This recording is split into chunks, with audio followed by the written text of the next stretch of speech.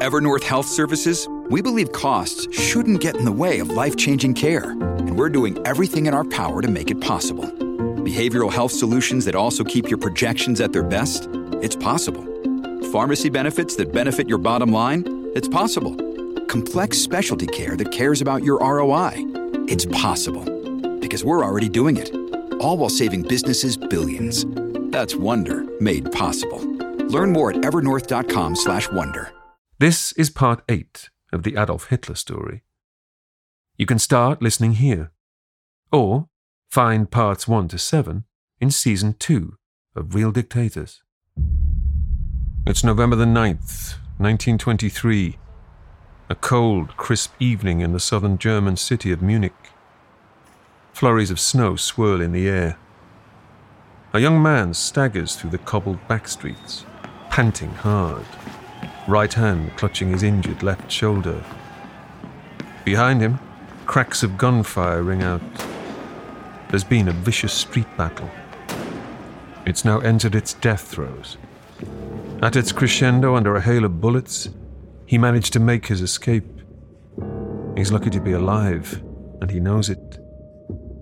Over the afternoon, a mob of armed thugs, around 3,000 of them, clashed with the Bavarian state police and local army units. Those thugs are this man's devoted followers. The Sturmabteilung, the SA. Brown shirts, as everybody calls them, due to their distinctive tan uniforms. They are the paramilitary wing of his political organization, the National Socialist German Workers' Party, Nazis for short. Together they've attempted to stage a revolution, to prompt the overthrow of the German government, and it's failed. What this man has committed is an act of treason, a capital offense. He's running not just for safety, he's running for his life. His name is Hitler. Adolf Hitler. There are two men with Hitler. Walter Schultz, a tall young doctor, the SA's chief medical officer, and an old first aid orderly named Frankel. They usher Hitler to a street corner where a car waits, his grey open-top Silver 620, a rather clunky vehicle. Its motor is idling, driver at the ready. The doctor eases Hitler onto the back seat, while Frankel climbs in up front. The driver hits the accelerator and the car hares through the maze of medieval byways. With sporadic gunfire still, and roadblocks on the bridges, they're forced to make evasive maneuvers. Soon the getaway vehicle is winding onto the highway, south, heading out of the city, toward the Alps. Hitler has been quiet till now, but, grimacing with pain, he informs Schultz of what they all fear. He has been shot. Schultz does his best to examine Hitler. In the dark, in a moving vehicle, it's impossible. If they keep going for another 40 miles, they can get across the border into Austria. They can tend to him there. But now, another problem. The car. It's breaking down. They pull off the main road and lurch to a halt on a country track. While the driver gets out and prods under the bonnet, Schultz lays his healing hands on Hitler. He removes his leather coat, his tie, and pulls open his shirt. There's good news and bad news. Hitler hasn't been shot. He's dislocated his shoulder. It's something that can be fixed, though not here. The bad news is the car. The driver wipes oily hands and shakes his head. Hitler has a moment of inspiration. He growls out new instructions. They're a few miles from a lake, the Staffelsee. On it lies the village of Uffing. He has friends, a wealthy family, the Hamstengels. They have a villa. If they yomp across the mountains through the forest, they can hole up there. The car is a giveaway anyway. Better that they hide it and get off the beaten path. The driver stays. He'll take care of the vehicle. The others help Hitler up. He assures them he can make it. He's a single-minded man, but a curious one, this Adolf Hitler. Determined, angry, embittered, humorless, puritanical, largely friendless, the Hamstengels being a rare exception. As an Austrian in Germany, he's also something of an outsider. At 34 years of age, he has no real home, no family, no sweetheart, no career. He rarely drinks, he doesn't smoke, he's socially awkward. As a revolutionary, he's also demonstrably inept. Yet, in just over 9 years' time, this dour foreigner, this wounded fugitive, this criminal, will defy the odds to become not only the leader of Germany, but one of the most evil, murderous men in the history of our planet.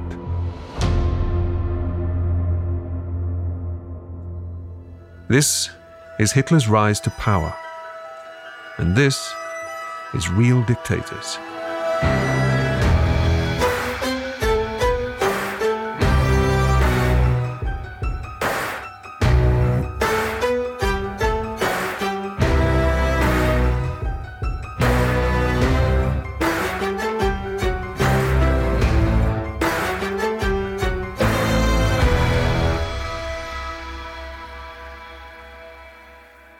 In the bitter mountain cold, stumbling through the trees in the dark, it's tough going, especially for the wounded Hitler.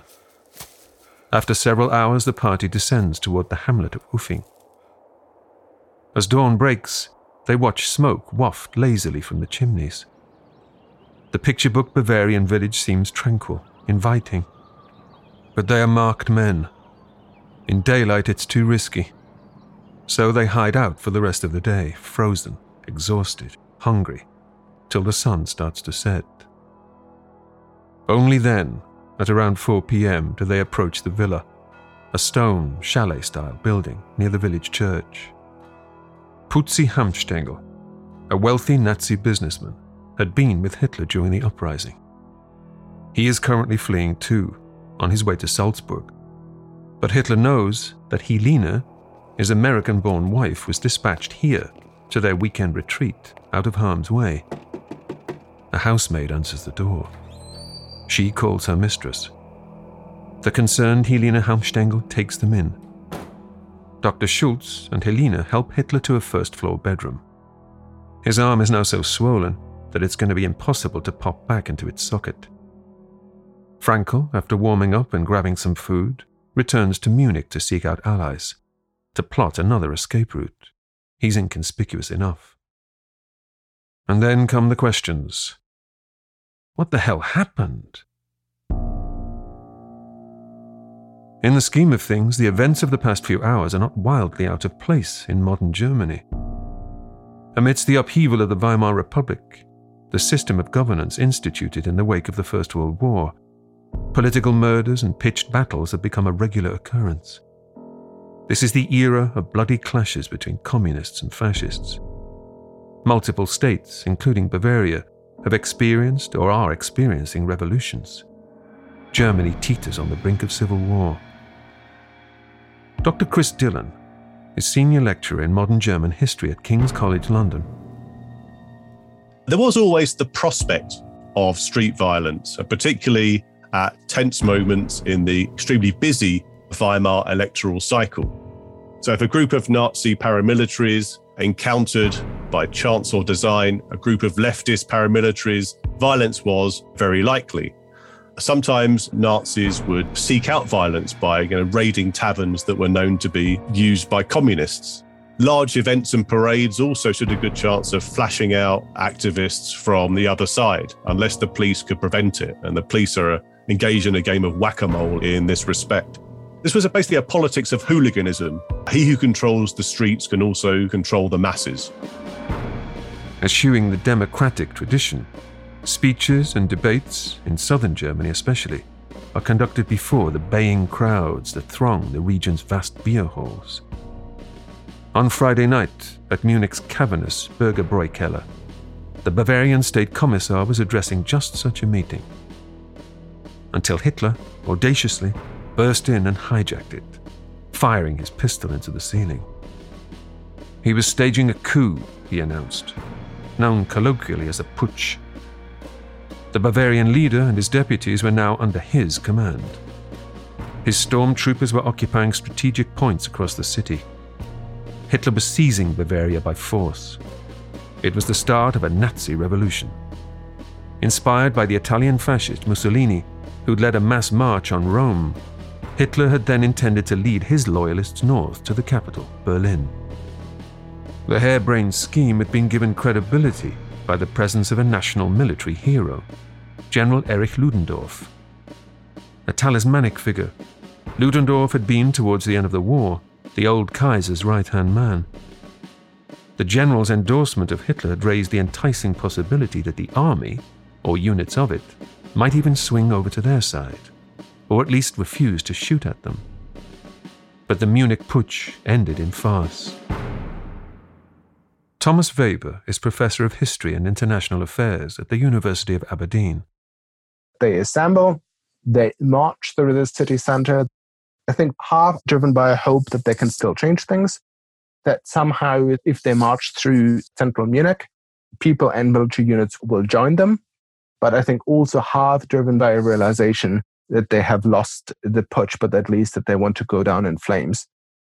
They walk north towards the former royal palace, and just as they reach the square, police start shooting on them. In the main square, Odeonsplatz, the insurgents were gunned down. It was a shambles. There is insult to add to Hitler's injury. That dislocated shoulder is far from heroic.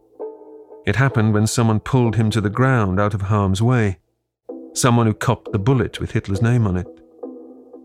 Hitler's spin doctors will later go into overdrive, alleging, with melodramatic license, that Hitler was crocked while saving a baby. But the uncomfortable facts speak otherwise.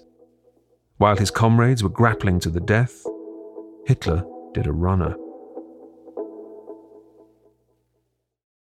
This episode is brought to you by Shopify. Whether you're selling a little or a lot, Shopify helps you do your thing, however you cha-ching. From the launch your online shop stage, all the way to the we just hit 1 million orders stage. No matter what stage you're in, Shopify's there to help you grow.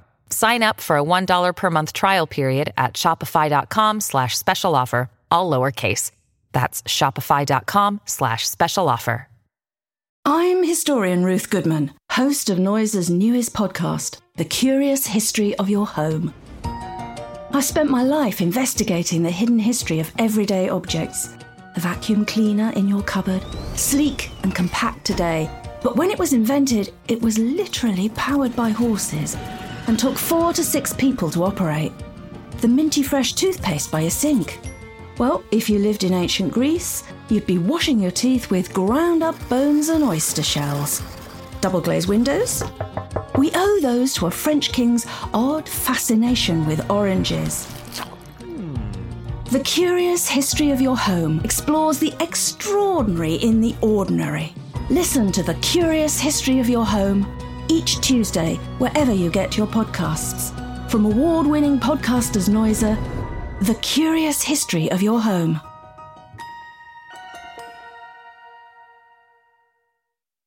At times during this story, you might not believe your own ears. With many dictators, the details are hard to come by. But several of Hitler's contemporaries, interviewed after the Second World War, were able to provide blow-by-blow accounts of some of the most dramatic episodes in Hitler's life. As a result, we can paint an amazingly clear picture of certain scenes, this aftermath of the Munich Putsch being one of them. Hitler remains stranded deep in the Bavarian countryside, in Uffing. Over the next few hours, news filters back. Hermann Göring, Hitler's unofficial deputy, was shot in the groin. His wife, Karin, using her aristocratic connections, has managed to smuggle him out of the country. Ernst Röhm, the SA's founder, and Dietrich Eckart, the Nazi writer, are currently in custody, as too is General Ludendorff. The army, as correctly anticipated, had refused to fire upon him. As a further kick in the teeth, radio reports are already recording events as the Ludendorff Putsch. Hitler, its architect, doesn't get a name check. And so Hitler sits there, brooding, his friend Putzi's blue dressing gown draped around his shoulders. There's something Freudian about this scene. Hitler, though he'll never admit it, has long been enamored of Helene Halmstengel, an elegant New Yorker of German descent. She is 29 years old, blonde, slim and tall. She'd met her Munich-born husband in the States, where he was a graduate of Harvard. When they married, he brought her back to Bavaria. The closest Hitler can get to Helene has come in the form of ingratiating himself in her family. In this, his hour of need, it's telling that he's come running to her and is now in her boudoir, signaling his impotence, dressed up in her husband's robe. The Halmstengel's son, Egon, appears. An energetic 3-year-old, he loves his Uncle Dolph. And for a moment, Hitler lightens up as he plays with the little boy. A little boy, it turns out, who in 1941 will enlist in the United States Army Air Corps. But Hitler's dark funk soon returns. In considerable pain still, he endures an uncomfortable night. When he wakes next morning, it's Sunday, November the 11th, Armistice Day, a day of infamy in every Nazi's book, the day of national betrayal. And a new betrayal is happening right now. As the hours wear on, it's becoming obvious that there will be no rescue. Not this time. Hitler has been hung out to dry. It's fascinating to speculate what would have happened if they had reached Austria, because in a way they would have probably never allowed Hitler to return to Germany. But their car breaks down.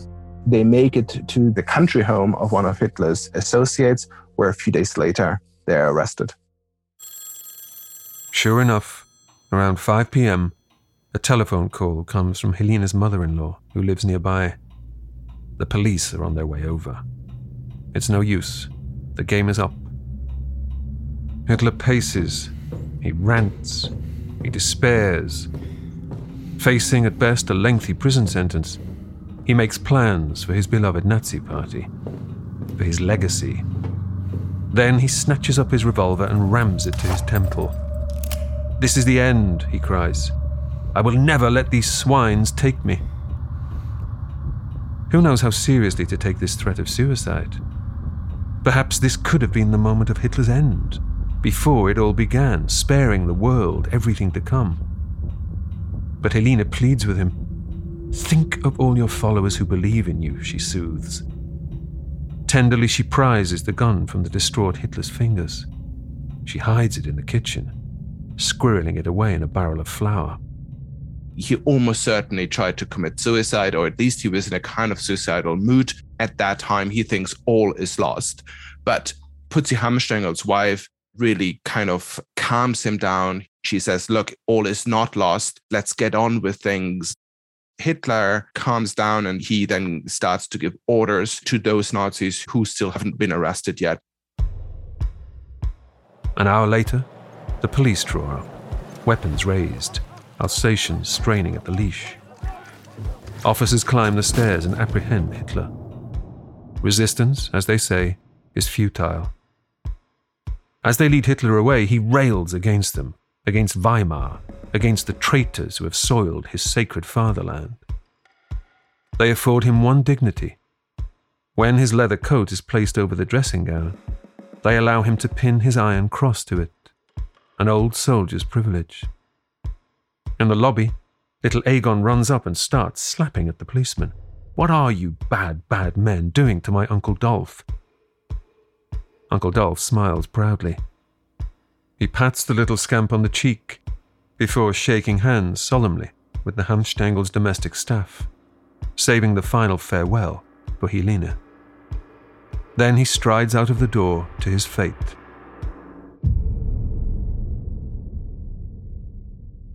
The small town of Landsberg on the Lech River is about an hour west of Munich. The prison there is new. Built in an Art Nouveau style, however, it blends tastefully with the Bavarian surroundings. It looks more like an old country estate than a freshly constructed repository for 800 criminals. Landsberg Fortress, as it's known, has a special wing for political prisoners. They're kept separately from the general inmates, There are certain perks: no uniforms, no work programs, no exercise restrictions, decent food. Prisoner 45, Adolf Hitler, is given cell number 7 on an upper floor.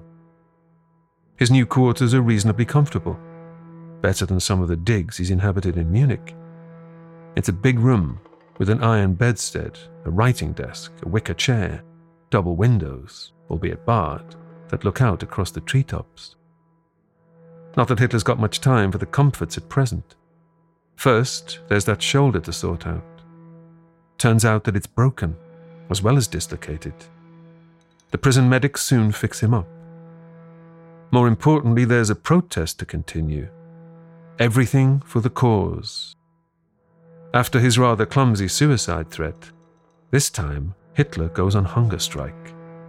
He still thinks again that all is lost. He's in a state of depression. He doesn't want to eat. He again seems to be suicidal. Nothing seems to be going his way. So it really takes a while before he even kind of manages to kind of move on. He survives for nearly 2 weeks without food, till Anton Drexler, his old political sponsor, now banged up in Landsberg too, talks him out of it. The arrival of letters from the fragrant, if unattainable, Helena also gives Hitler something to live for. Soon Hitler's eating heartily again. It's the Christmas season after all. For a man who was once living in flop houses, even sleeping on park benches, he's faring rather well. Piling on the pounds, shoulder healing. Hitler is past fit medically to stand trial. A court date is set for February. Though some of his comrades are being held elsewhere, most of the Nazi top brass are now also in residence at Chateau Landsberg. On his floor, Hitler has immediate neighbors in Hermann Kriebel and Dr. Friedrich Weber.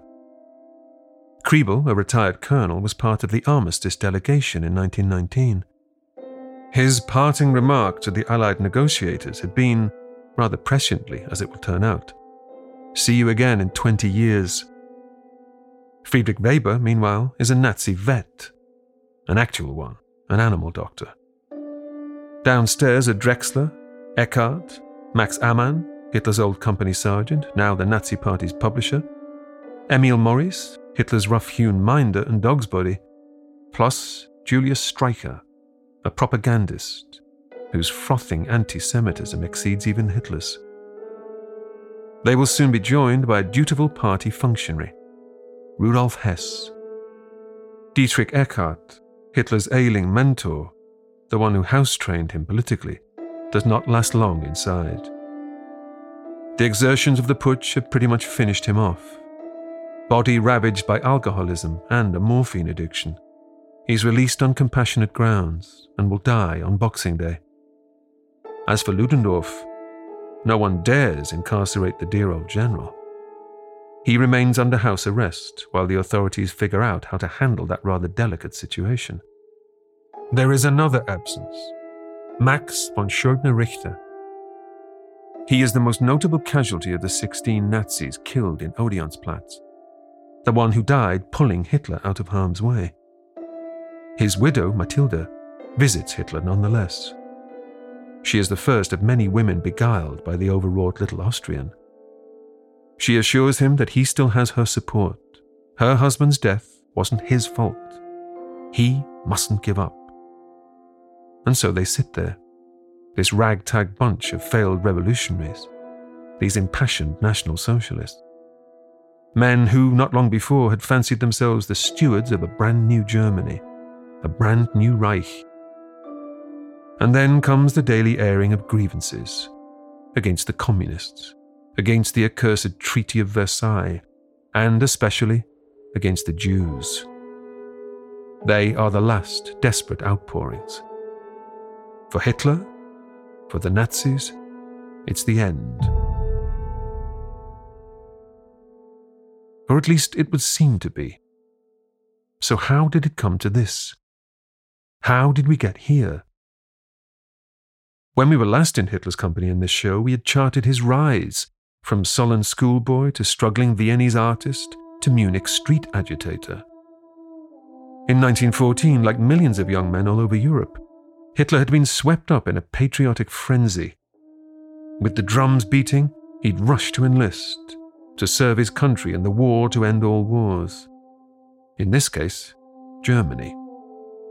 There is a slight problem here, for Hitler is not, nor ever has been, a German citizen. Though in the mass recruitment drive, no one seemed too bothered. Hitler served on the Western Front. He spent most of the conflict running messages to and from the trenches. Hitler will go on to depict himself as having been a valiant hero at the front. In fact, his comrades scorned him for being an Etappenschwein, a rear echelon pig, not a hardened frontline soldier. That's not to say Hitler was a coward. Records show he suffered a shrapnel wound to the thigh at the Battle of the Somme, the action that won him his Iron Cross. He was later a casualty of a suspected gas attack. There is evidence to suggest he may well have suffered a nervous breakdown. Hitler was in a military hospital in November 1918, recovering from its effects, when word came in of the ceasefire, the dreaded armistice, followed in ensuing months by the Treaty of Versailles. Versailles, instigated by the Allied war leaders, was unequivocal in its verdict. They, Britain, France, Italy, and latterly the United States, were the victors. Germany, Austria-Hungary, and the Central Powers were the vanquished and the guilty. The terms placed upon Germany have been severe: loss of territory, the surrender of its overseas empire, military disarmament, alongside the forced payment of massive financial reparations. As a guarantee, French and Belgian troops currently occupy the industrial heartland of the Ruhr. It has led rapidly to an implosion in the German state.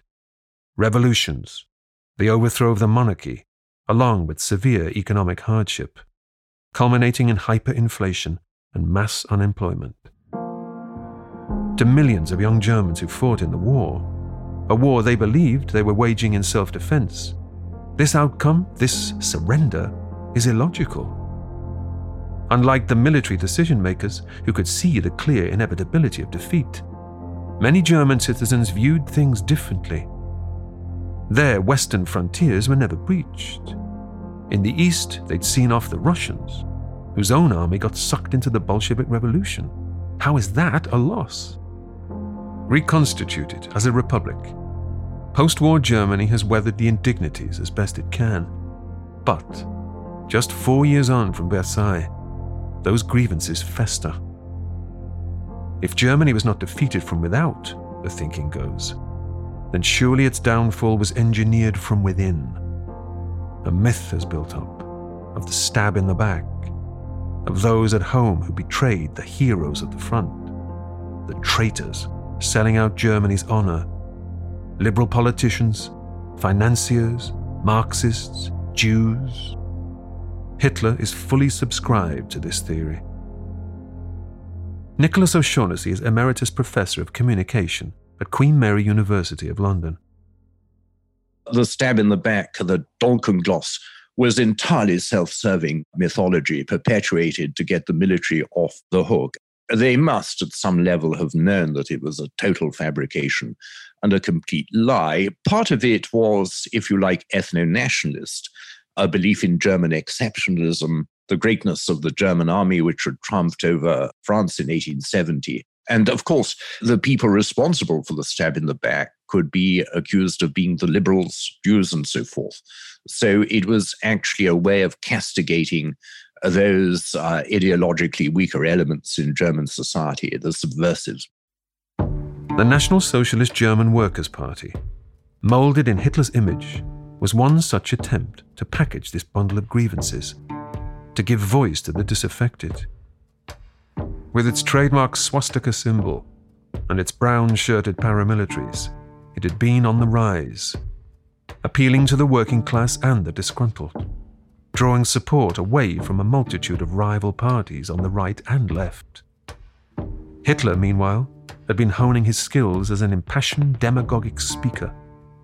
But then, the fateful misstep. More than that, the catastrophe that was the Munich Putsch. Ensconced in Landsberg Fortress, awaiting their day in court, the Nazi prisoners bicker amongst themselves, all except Hitler, who is formulating a strategy. The impending trial. He can show contrition, perhaps mitigate the severity of any sentence placed upon him. Or he can go down swinging. Might as well be hung for a sheep, as they say, than for a lamb.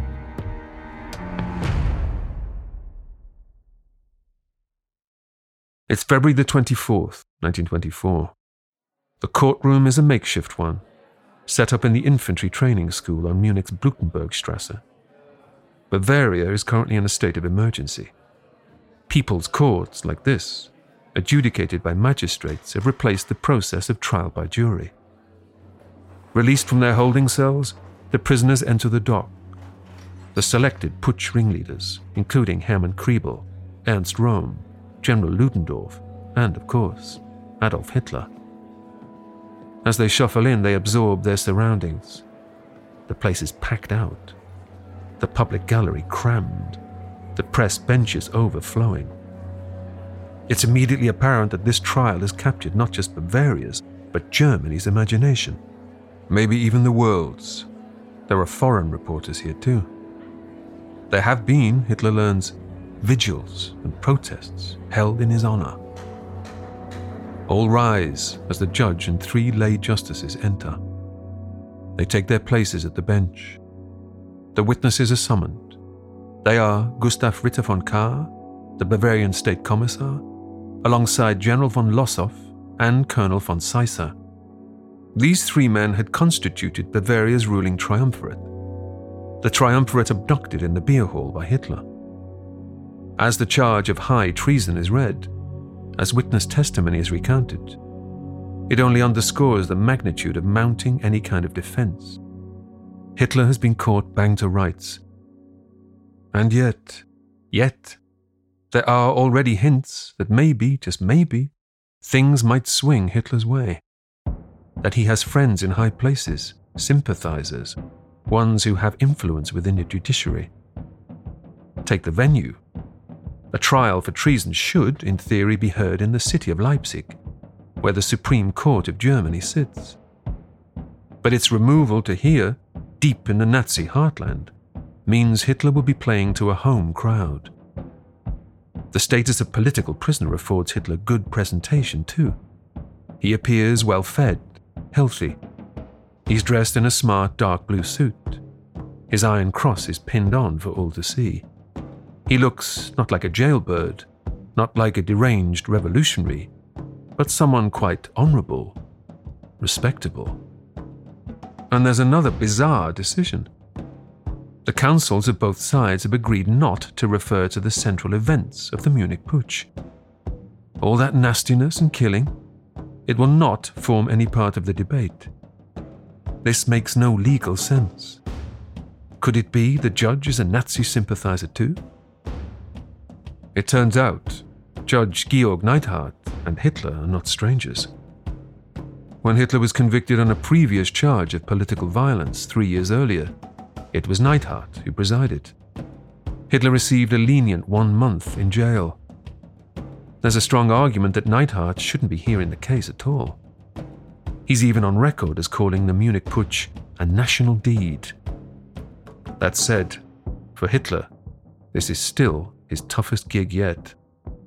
As Hitler is facing trial, he knows that he has committed a capital offense, a potentially capital offense. He has committed high treason. In the worst case, that could mean that he would be punished to death. In the best case, he initially probably thinks this would entail a very long prison sentence.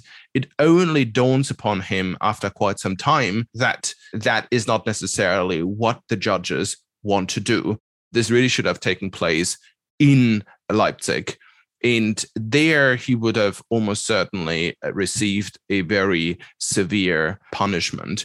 But the Bavarian authorities really want to avoid this from happening because, of course, they had prior knowledge of what's going on. Some of them had plans for putsches of their own, and they have no interest whatsoever of those plans to be revealed in Leipzig. This is really why they then kind of find a trick, find a kind of constitutional trick to conduct the trial in Bavaria. So once the trial starts, Hitler knows that things are probably not going to be quite as bad as he had initially feared that they would be. In actuality, the Munich Putsch was not that original. It had been a copycat of a right-wing coup attempt in Berlin in 1920, the Kapp Putsch. The tactic of the defendants at that trial had been to enter pleas of innocence, protestations that they were simply following orders. Hitler has no time for such craven shenanigans. Not only was he responsible for the Munich Putsch, he will declare he is bloody well proud of it. Emboldened by a sense that the dice just might be loaded in his favor, he goes for broke. He will not merely refute the charge of treason, he will contest the very legitimacy of the system that has brought him here. To the court he proclaims, "I cannot declare myself guilty. True, I confess to the deed, but I do not confess to the crime of high treason. There can be no question of treason in an act that aims to undo the betrayal of this country in 1918. I consider myself not a traitor, but a German who desired what was best for his people." He isn't a German, remember? But why let the facts get in the way of a good diatribe? Suddenly the crowd are on their feet, cheering him on. And if there's one man who can play to the gallery, it's Uncle Dolph. Claudia Koons is Professor Emeritus of History at Trinity College of Arts and Sciences, Duke University. And here again, we see Hitler's astute ability to read the situation and decide what it offered to him. And so he snatched victory from failure. He looked at his judges. All of them were staunch right-wing nationalists, and all of the other men on trial, all of the other conspirators on trial for treason said, oh, no, we didn't mean exactly that. We were not going to betray our country. Our ideals were very high. Or their defense was, I didn't do it. Hitler alone stood tall. He looked at his judges. He always addressed them, Your Honor. He said, I do not deny my responsibility. My goal in conquering Bavaria was to begin the liberation of my country, my people. He always said my people, folk, not my nation. That sounds French and foreign. Hitler spoke about his people. So he stood there and he said, I am responsible. If you think that makes me guilty, then so be it. That made Hitler the object of an enormous amount of press coverage. Hitler has pulled the rug from under the whole judicial process. It's not about him, he protests. Heaven forfend. It's about the whole rotten system. Those November criminals, the ones who signed away Germany at Versailles. Hitler is now on the offensive. The court stands accused. The state prosecutor flusters, scrambling to protect the honor of the Bavarian triumvirate, to prove that Kahr, Lossow, and Seisser are the ones who aren't guilty. There is an irony here. For Kahr was a supporter of the Kapp Putsch. He also has his own designs on installing a nationalist dictatorship in Berlin. Philosophically, he cannot disagree with the word Hitler is saying. He's being tied up in knots.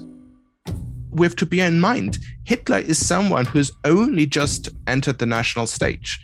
It was only earlier in 1923 that Hitler had finally allowed himself to be photographed, that he finally started to talk about his own life. So people had all over Germany had started to hear that there was this guy in Bavaria, but people didn't quite know who he was. In terms of his survival, personal survival, he would have realized pretty quickly that his life is not in jeopardy. But in terms of political survival, it doesn't really make that much of a difference whether you're being put away for a year, for 5 years, or 10 years, or 20 years, because generally the expectation is that once you're out of the limelight, someone else will take your spot.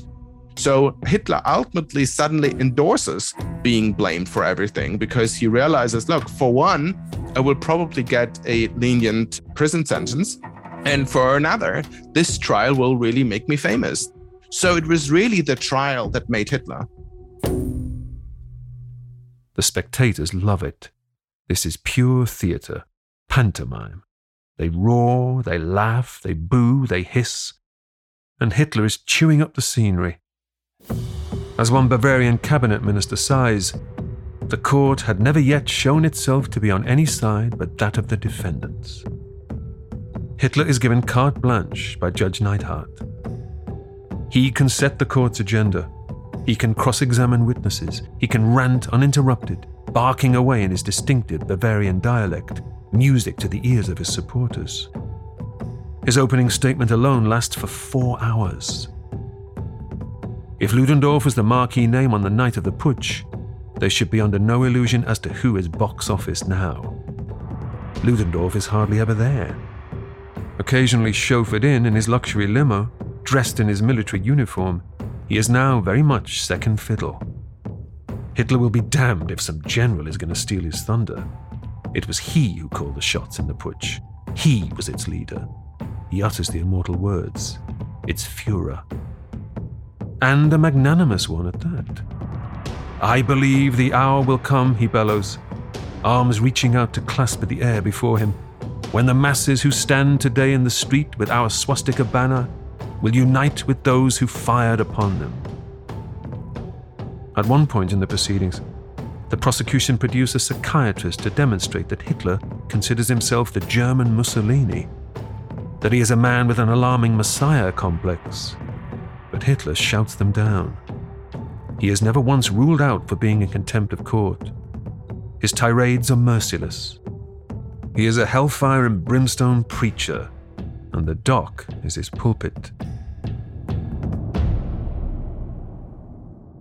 There is, observers note, not a shred of the anti-Semitism which ordinarily works its way into every utterance. Hitler has judged his audience. Eventually, even the prosecutor, who received numerous threats just for taking on the case, concedes Hitler's unique gifts as an orator and lauds, for no particular reason, his impeccable private life. If he had a towel, he would have thrown it in.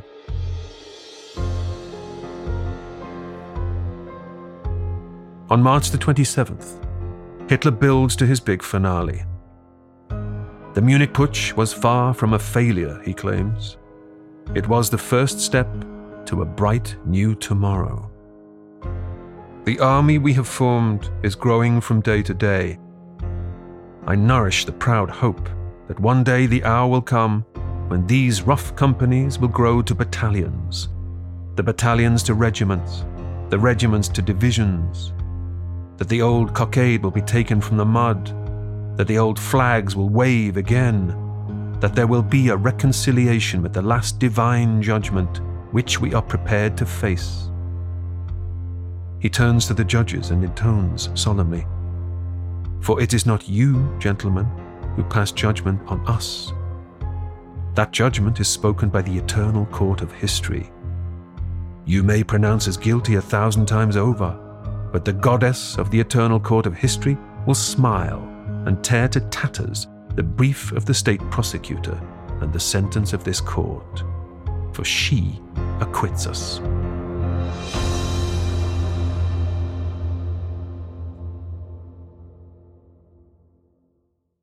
On April the 1st, when Hitler returns to court to be sentenced, he leaves behind not just a prison wing bedecked with flowers and gifts, but a visitor's book bursting with signatures, an awful lot of them inscribed in a female hand.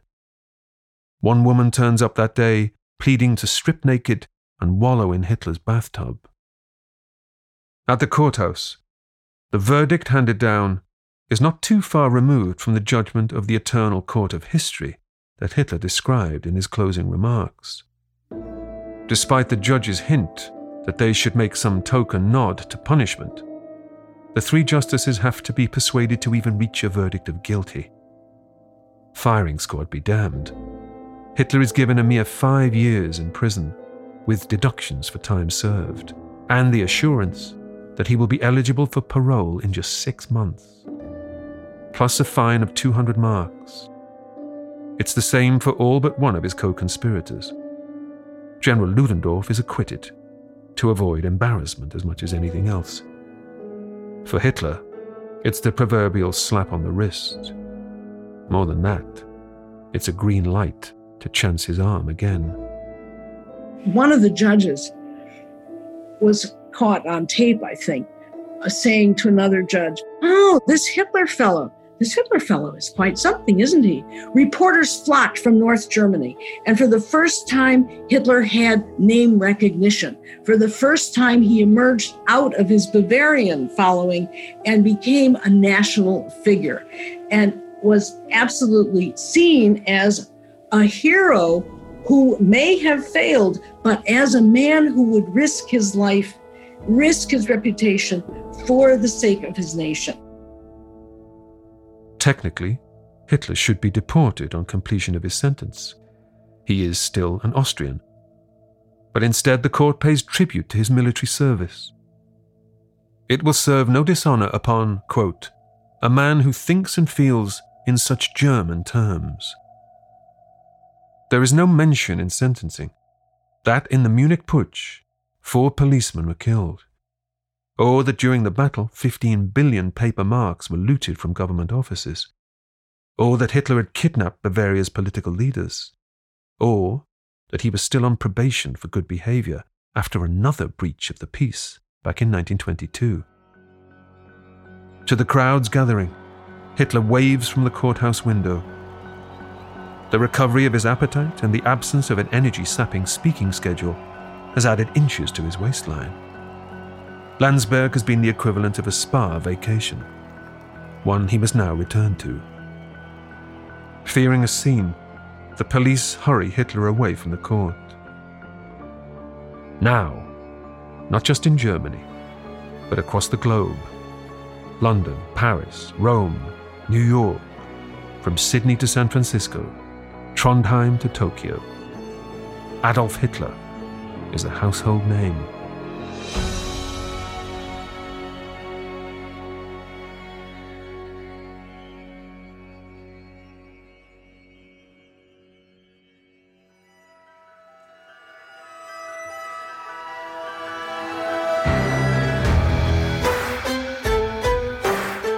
In the next episode of Real Dictators, Adolf Hitler, now a national figure, begins his sentence proper in the cushy confines of Landsberg prison. Besieged by well-wishers, he has faith that his time here will be short. To keep the Nazi flame burning, he decides to write a book. Another one. My Struggle. Mein Kampf. But how will it sit in the new, thriving Germany? A fatherland changing from the one he left behind. That's next time on Real Dictators.